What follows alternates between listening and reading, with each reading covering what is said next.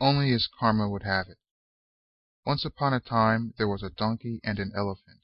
The two were preparing for a competition, so they took polls to figure out what their odds were for winning. Before the campaign, the newspapers compared them to the tortoise and the hare. The donkey complained that how this analogy was against the laws of nature. The hare is faster than a tortoise. The elephant rebutted, no matter how fast I am, I know that I am going to win. The race started and the donkey charged ahead. The polls converted. So did the newspapers. As their pseudonyms shifted, the public did not know who was the unlucky hare. Neither the elephant nor the donkey could decide on how their campaign should be run, but it intensified and their ratings increased. Down the stretch, neck and neck, the two, in all their campaigning, realized they had forgotten who they were. Karma enjoyed beginning his stories with "Once upon a time." He did not believe them, for such tales were imagination, but they interested him. Some were true, some real. Karma could not differentiate between the two. As his life evolved, he wanted to distinguish the romantic and the factual, the could-be from the to-be, and how they affected his meaning and direction. The other day, Karma telephoned his parents. He dialed nervously. He was thinking about graduation. His classes were not doing well. Usually he talked with, rather he made excuses to, his professors, ranging from how the family dog just died and having to deal with the first domestic death, to waiting for the mail to arrive so that he could deposit his parents' check in order to prevent his personal ones from bouncing. It was time Karma faced the facts. Corporate interviewers did not want to hear how much he needed a high-paying job or else his father would disown him. Besides, most women desire a real man. Karma dreamed of becoming a writer. However, he wanted to convince his parents and ask them for support. It was a decision on the consideration of aspires. To avoid a major schism, Karma created a story and found how difficult it was for him to distinguish his life from his parents' wishes. I am calling my parents to ask them how they are doing. Now it is true that I am concerned about them, but it is also true that I am concerned with my own situation. This fine line of life, caring but not caring too much, might break if I am thoughtless. The fatigue. The phone rang on the other end. Karma pondered. He spent most of his time watching the news, not knowing that if he wanted to do well at the university, he would have to seclude himself from the distorted world. His mother answered and asked him what was happening. I don't know. It has been 3 semesters since I moved off campus so that I could concentrate and graduate and get a professional job. Karma told a story that most students use to move from the decadent life of the dorm into the vain life of the apartment, to make it appear that he knew what events were going on around campus. We won the football game, and the basketball team is getting revamped. Oh, really? His mother always replied. It says here that the dropout rate for business and engineering majors is increasing. In the Daily News it says that some corporations are hiring English majors as managers. Good thing you switched to the liberal arts. Karma's mother knew her son's surroundings well. As a result, his academic career was over-romanticized by her, or so he thought. When he graduated, his mother wanted him in a 3-piece suit with a well-paying job. Eschewing the situation, Karma gave his dissertation on the evolution of the liberal arts student. Remember the conservative 50s with their blazers, Greek letters, pipes and stogie cigars, knit trousers, Oxford shoes, and/or loafers? Remember the radical 60s and their denim jackets with embroidery, peace pipes and scented cigarettes, faded bell-bottoms, fashion shoes and/or year-round sandals? And today, the crazy 80s, ranging from the vintage apparel of past folk fads to an assortment of junk punk attire. What about the 70s? You forgot the 70s. "Oh, I never liked polyester. Too much static." Karma discussed his hypothesis before, and his mother always reiterated hers. The main purpose of the university is to gain an education. But it's conformity through nonconformity, constant conformation. This learned one had become lost in his objective at the university. As a modern student, he wanted those experiences which he had seen on television and in the movies. He wanted to be part of the caricatures from the past through the present towards the future. Karma was graduating, and he was trying to hold on to his dreams. His mother knew that. Who was he trying to fool anyhow? She told him that she loved him and reminded him of the suit. It's practical. Karma had been over this before. When he graduated from high school, he and his mother went to the mall to purchase some clothes for college. He rushed to the Levi's section and tried on 5 different pairs of button-fly jeans. As he chismoed his style in the mirror, a voice from the other end of the store summoned him. "Here, try this on." Immediately, Karma grabbed the double-breasted 007 James Bond jacket with 15 pockets, knowing that once away he would be going out. "Pretty soon you'll be going on job interviews. I think you should have a suit." "Oh, look! Here's one with a vest." "Mom, don't you think I have a bit to grow before I go interviewing? I only weigh 135 pounds. "That is one more reason why I'm not buying that ahoy there pea-coat thing you found. You never know when an opportunity will arise. Take those and try them on. And try this black one." Karma looked at it. Either his mother wanted him to become a preacher, or worse, an activist. "You can wear the suit when you go out on dates and social events. You'll thank me later."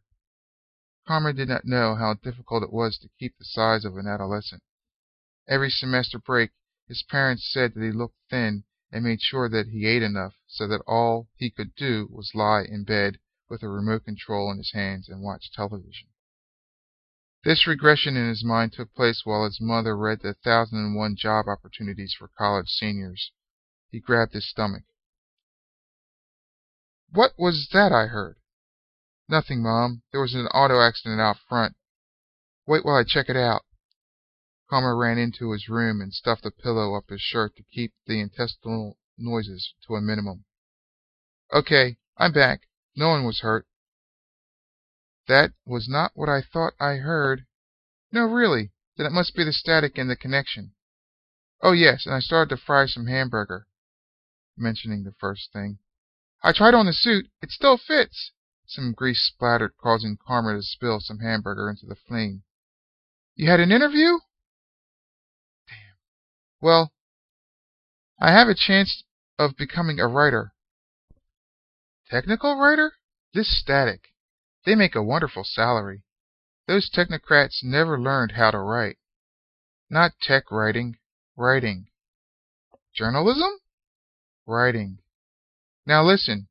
You can use your technical writing as your vocation and your writing as your advocation. There can be an equal balance. What use is your suit if you are going to become a bum hoping to get published? Use your brain." Here began his mother's once upon a time. Her idealism, this pragmatism, was her structure for success. Karma had to decide, tech writer or writer, fact or fiction. To be or could be, that was the question. What will not happen is that you leave the university without your degree to become some highfalutin writer. "Yes, Mom." "So tell me, what is going on at school?" The interrogation commenced. Instinctively, Karma began with "once upon a time during my freshman year," and blanketed his mistake by talking about a friend who just began her first semester. He was repeating. Most students did. Wished they were freshmen again. Karma continued wandering. "I think I'll prepare my specialty. I'm trying to sell it to the restaurants." "What is it?" "Linguine with baked beans and hamburger.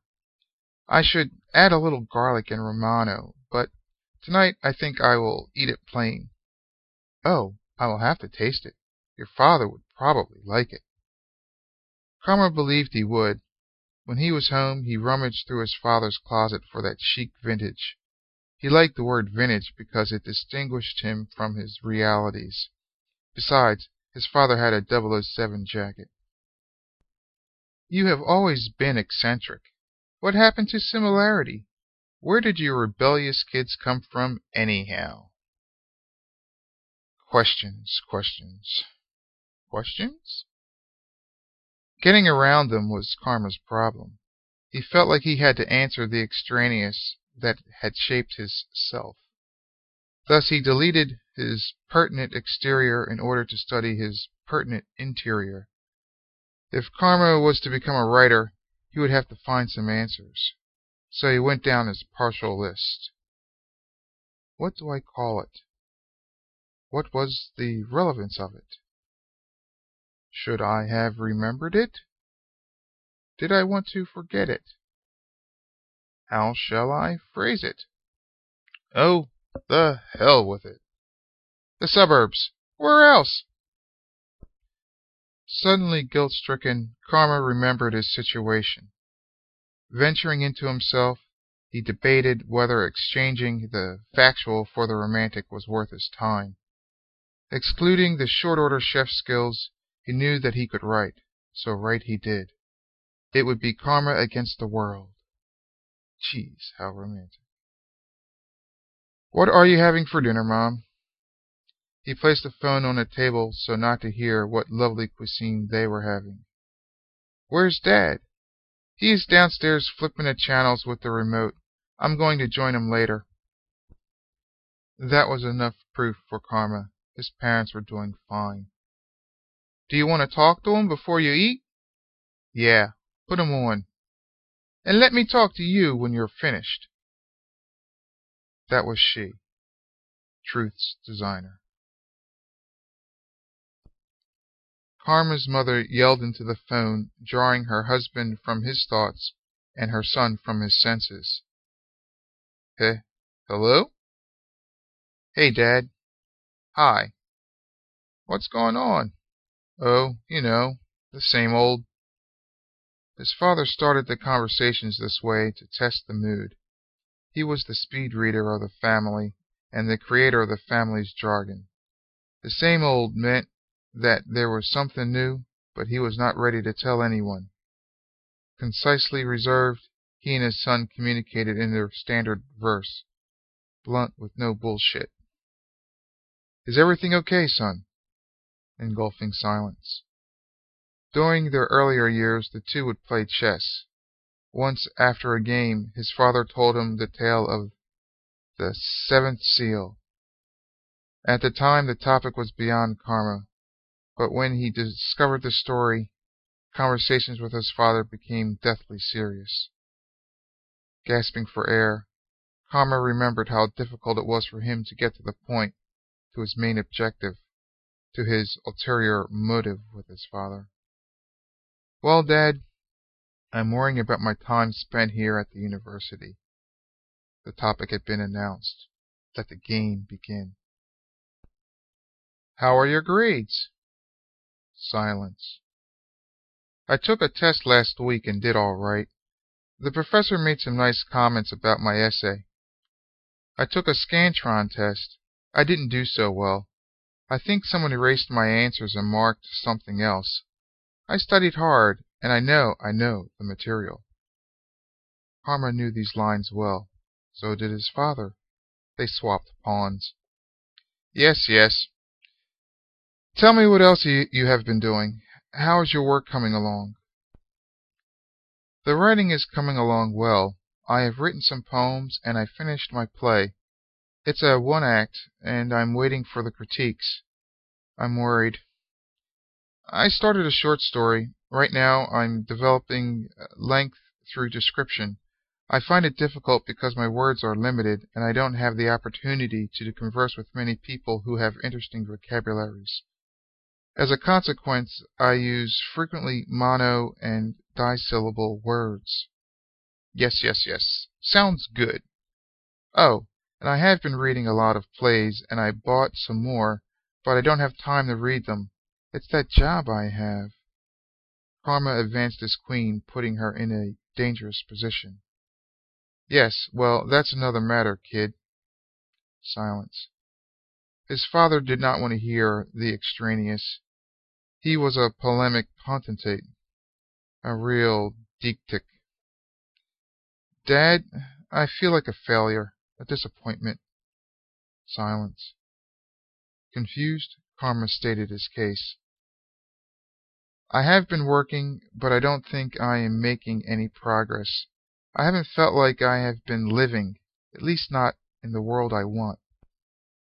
Silence. Karma could have continued forever, but he wanted his father to make the next move. He wanted to play off his father's responses. Son, we talked before about your writing and you said that you wanted to, correct? Embarrassed, Karma acknowledged and lost another piece of respect. We talked about the romantic truth versus the factual truth, didn't we? And you said how removed the questions were from any truth on that Scantron test. Am I correct? The course of the game was redirected. Karma recalled Sir Gawain and the Green Knight. They matched blow for blow. You have a goal, don't you? Because without a goal, you are going nowhere. So, you have to convert the could be to be. That is the destination. Stalemate. The two were standing. Neither spoke, for they were on a similar plane. Like father, like son. Still there? Yeah. Start over and try again. Tabula rasa. Clean slate? Yep. This was his father. This was Karma. Their composite relationship was taught ion for ion in a covalent bond. Their verbosity translated into the facts of affinity, destiny. Their observances of truth differed due to their characters, day and age. Therefore, they worked congruous to each other to balance the familial scale. I think Mom wanted to say something before I got off the phone. Okay, you take it easy. You too. All right, bye. Bye. Silence. Hello? Mom, I have to go. What did your father say? Oh, you know, the same old. Right. And don't forget to have the college paper renewed. And remember, who loves you? You too. Bye now. Karma ate and gestated his thoughts. He composed. What if I were the id, being that I am young and still experiencing life? My father, the ego, being that he is interested in the formation and the completion of deeds. My mother, the superego, being that she uses the truth as a means of justification for deeds. Karma belched. What if I were to juxtapose my parents, the ego and the superego, like the animus and the anima? Then I would be as complete, and I could be. Karma took a sip from his glass and finished his meal. Finally, with the dire to write, he concluded that the truth is at best perceived through experience. How real that truth is due to its cause and effect. In his journal he wrote, Although I am one person who yields to the extraneous interior of the self, I must analyze my life as if it were a physics problem, even though I already know that E equals mc squared.